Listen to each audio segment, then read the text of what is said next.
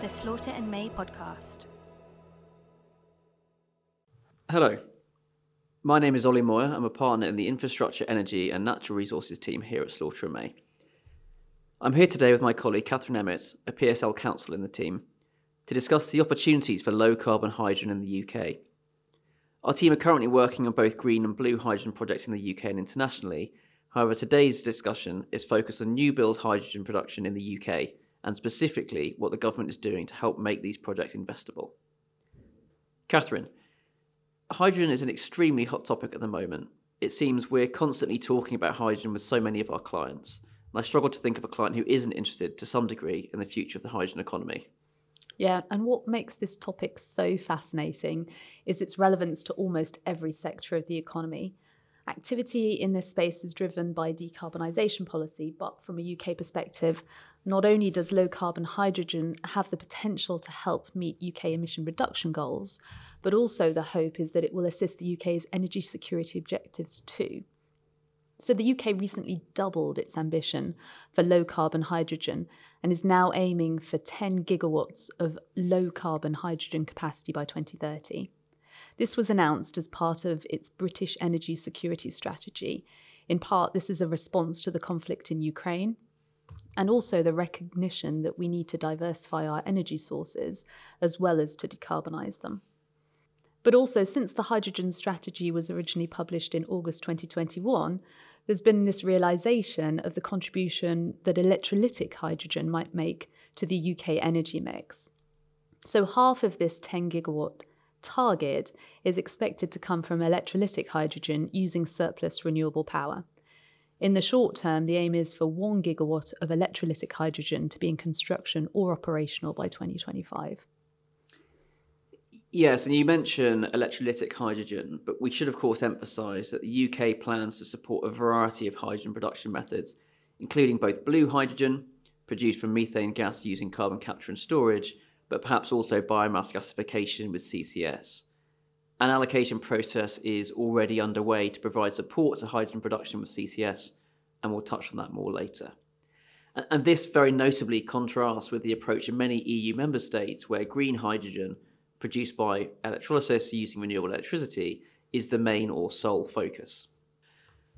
These range of production methods, often referred by reference to different colours of hydrogen, are all being supported provided these contribute to the UK's net zero target.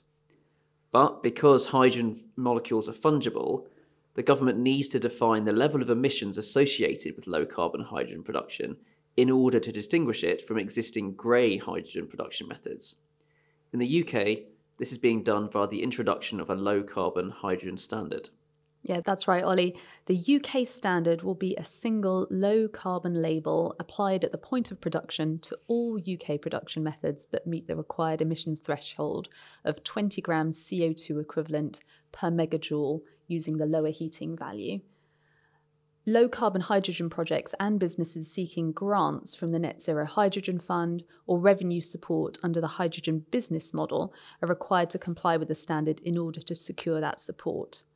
And although the standard will be reviewed periodically starting in 2023, the level of the standard will be grandfathered. So any future changes wouldn't apply retrospectively to support that had already been awarded. Initially, the low-carbon hydrogen standard only applies to UK production, but the government also intends that the standard be developed into a certification or guarantee of origin scheme by 2025, meaning that it may apply to imports and exports also in future. And without getting too technical, it's worth pointing out that the variety of production methods inevitably means there are different requirements to measure emissions, and so to determine whether the standard is met or not. For example, the standard places requirements on the renewable electricity used in green hydrogen production. These, of course, aren't applicable to blue hydrogen, which is produced from reformation of natural gas. Now, you may think that renewable electricity means the hydrogen will necessarily be low carbon, but it's not quite that straightforward. The wind's not always blowing and the sun's not always shining, but the guidance published recently says that there must be a temporal correlation between the renewable electricity and the hydrogen production. If an electrolytic hydrogen production plant uses electricity that is not produced on site, but is instead procured under a corporate power purchase agreement, it must, amongst other things, show a temporal correlation between the renewable energy generated and the hydrogen produced. And essentially there needs to be metering data linking the low carbon generator and hydrogen production facility in every 30-minute settlement period. And if that link can't be established, the national grid average emissions intensity will be used, which of course means that whether the electricity is low carbon depends on the electricity generation mix at that time. Yeah, I can see that this also adds operational complexity for the production plant.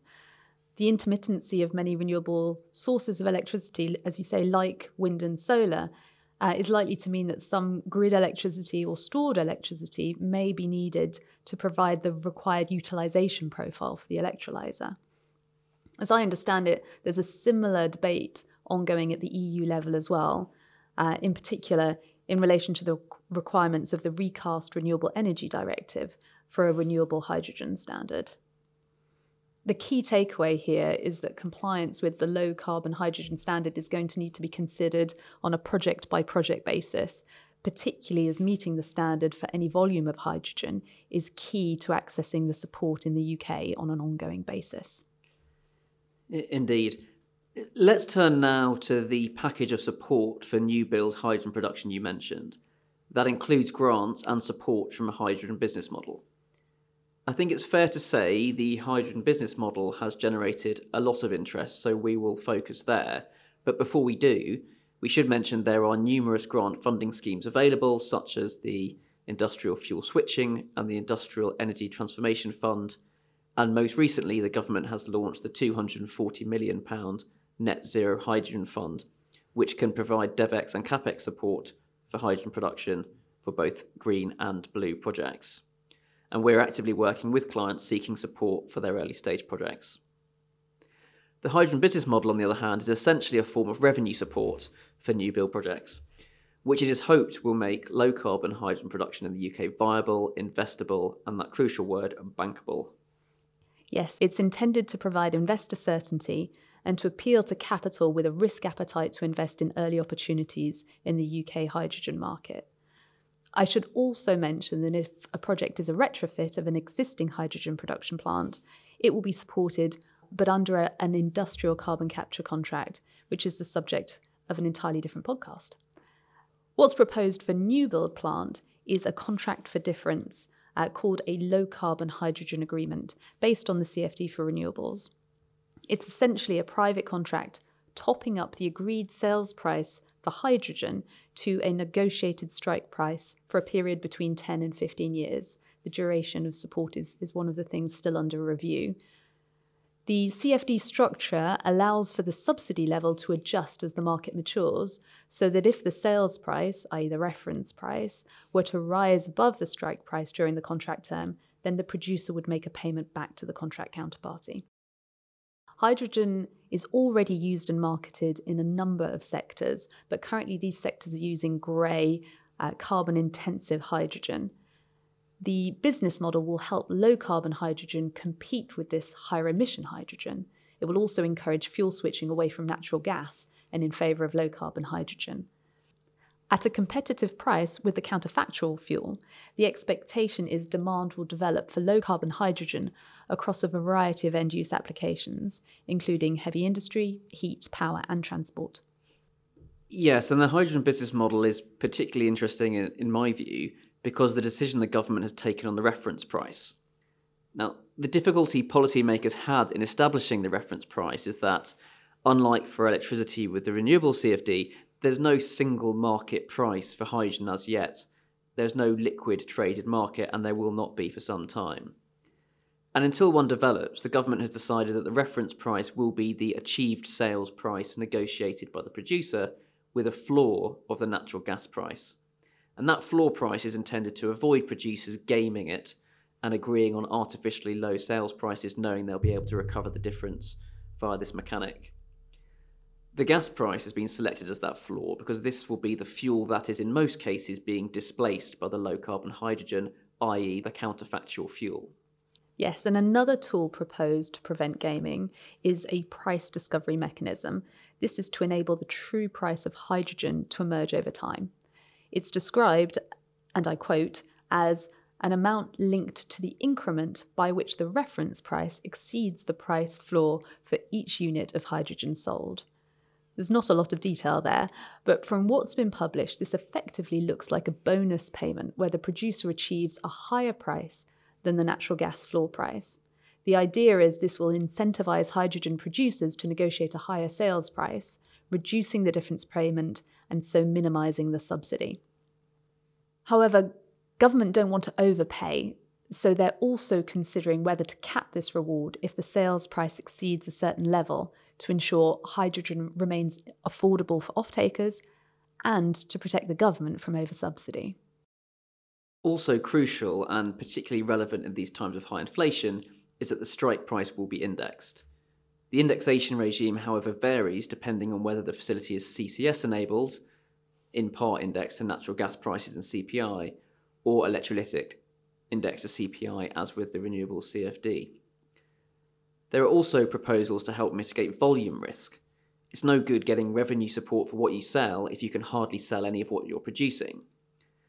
So the government will support volume risk by using a sliding scale payment system, whereby it will pay a higher level of support in the event of low offtake volumes, with the level of price support tapering off as volumes increase. And this is particularly important because with hydrogen we're dealing with a commodity where there is currently neither meaningful supply nor wide-scale demand. The demand also needs to be stimulated and cannot be guaranteed. However, where offtake volumes fall to zero, no payments will be made. My reading of the government thinking on this is that they simply can't justify a subsidy if no hydrogen is actually being produced whatsoever. You can imagine the headlines. But this does, of course, pose a risk to projects. And again, we don't have a lot of detail about how this will operate in practice yet, and it obviously raises a number of questions. So I think the takeaway is that although investors will be familiar with the CFD model, there are a number of elements, like the price discovery mechanism and the volume support, which are novel. So developers and investors will want to consider these carefully as and when more information is available. Yeah, absolutely. And from the discussions we're having and the activity we're seeing, there is a lot of interest in the low carbon hydrogen agreement. As we've mentioned, the process is already underway to allocate support, but the process depends on the production method, so whether it involves CCS-enabled or electrolytic hydrogen production. For new build hydrogen production using CCS, initial projects have already applied for support under the CCUS cluster sequencing programme, and a number of eligible projects have been identified to enter into negotiations. Contracts are expected to be awarded from Q2 2023. New build electrolytic hydrogen is following a different process. Annual allocation rounds are expected, with the first round applications opening in July 2022, and contracts expected to be awarded by December 2023. Now, the reason for this split process is twofold. Firstly, CCS-enabled hydrogen production needs to be integrated into the government's CCUS programme so that it can be coordinated with the development of carbon transport and storage networks. And secondly, the characteristics and costs of electrolytic and CCS-enabled hydrogen are very different, so it wouldn't be appropriate for them to compete with each other for support, particularly not at this stage of maturity. And in the longer term, the government will transition to competitive allocation by 2025, but even then, it's likely to include different technology pots to recognise those different production methods.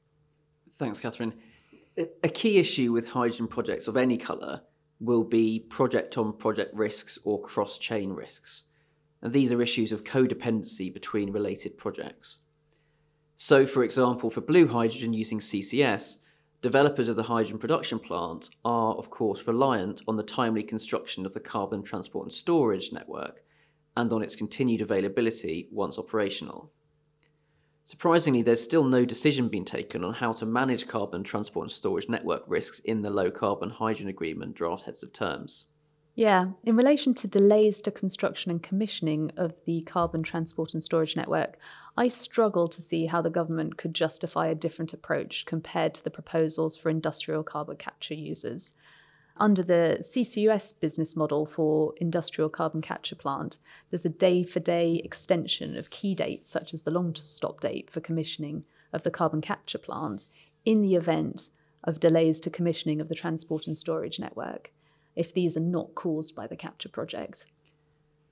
And once commissioned, importantly for the hydrogen producer, any unavailability of the carbon TNS network will also impact the quality of the hydrogen produced, in that it will not meet the low carbon hydrogen standard. This means that there will be no support payment payable under the low carbon hydrogen agreement, and I note that the government are also considering a termination event for off-spec hydrogen. On top of consequences under the government support contract, this may also result in a breach under the producer's offtake arrangements for the low carbon hydrogen. Finally, if the carbon transport and storage network continues to be unavailable, the government is also considering including a termination right, which would mean that the contract counterparty would have a right to terminate for prolonged continuous unavailability of the carbon TNS network. But the period and consequences of termination are still to be determined. It's interesting that under the industrial carbon capture plant contract terms, although compensation for certain unavoidable costs will be available when the carbon transport and storage network suffers an unplanned outage, there won't be any compensation for the loss of value or marketability of any product from the industrial facility. It will be interesting to see whether the same approach is taken in relation to hydrogen production as well. Indeed, these are key issues which developers and investors will need to understand in the context of their particular project, and more progress will clearly need to be made on these issues. And just picking up on the termination right for off-spec hydrogen point, Ollie, it's worth highlighting that we've been talking about blue, but green hydrogen production faces a similar quality risk if it fails to meet the low carbon hydrogen standard for any given period of time. Another aspect which clients are considering is the offtake. The hydrogen produced will need to be transported to market, and unlike the carbon transport and storage networks, there's currently no plan for a centralised UK hydrogen network. The government has indicated that small-scale transport and storage, like above-ground tanks and pipelines linking a production project to a local off-taker, are likely to be covered by the hydrogen business model support, but these costs are expected to be assessed on a case-by-case basis. But in relation to larger-scale networks, as part of the British energy security strategy Kathryn mentioned earlier, the government has now committed to designing by 2025 a new business model to support hydrogen transport and storage infrastructure. This is, however, subject to the findings of a review of the UK's hydrogen transport and infrastructure requirements that is currently ongoing. And the current draft heads of terms simply don't factor this in, but this might be considered in a future draft. Yes, offtake strategies more generally will be a key consideration. Clearly, an investable offtake strategy is essential for a hydrogen production plant, but there are some restrictions in the low-carbon hydrogen heads of terms in relation to offtake that will be important not to fall foul of. Firstly, the draft heads of terms specify that hydrogen sold for blending into the gas grid won't qualify for support, but that doesn't mean that the hydrogen can't be sold to those off-takers if it makes economic sense. It simply won't qualify for the difference payment we discussed earlier. Secondly, hydrogen sold for export won't be supported either, but it's unclear in the heads of terms whether the hydrogen production plant will be required to verify that any off-taker it sells its hydrogen to is then not on-selling for export, and how far the onward supply chain will be scrutinised. And finally, the good news is that at the moment, government are permitting sales to producers or affiliates for self-consumption and also to feedstock users, so where hydrogen is used to produce sustainable aviation fuel or green ammonia, for example. But perhaps this will have some adjustment to make sure that the government's not overpaying. And finally, a key question is always, where does the money come from to make payments under the low carbon hydrogen agreement, particularly in the context of today's high energy prices and pressure on consumers? The government's position appears to be initially funding this from a specific tax revenue funding envelope. £100 million has been identified and earmarked for electrolytic hydrogen contracts in 2023, and a further funding envelope will be announced later in 2022, which will enable the award of the first CCS-enabled hydrogen projects, along with industrial carbon capture plant. In the longer term, the government's intention is that all revenue support for hydrogen production will be funded from a consumer levy from 2025 at the latest. A levy is, however, expected to need primary legislation, and the design of the levy will be subject to further consultation and will need to be designed to ensure affordability of consumer energy bills. This is likely to form part of a wider conversation on supplier levies and the energy supply market more generally. Thank you, Kathryn. We've certainly covered a significant amount of ground, albeit there is an awful lot more detail behind all of this. Yeah, thanks to you too, Ollie. Please do also check out our CCUS Focus podcast. That's available on the SM podcast series on our website and wherever you get your podcasts. Thanks for listening. For more information on this topic, or to hear our other podcasts, please visit www.slaughterandmay.com. You can also subscribe to the Slaughter and May podcast on iTunes or Google Play.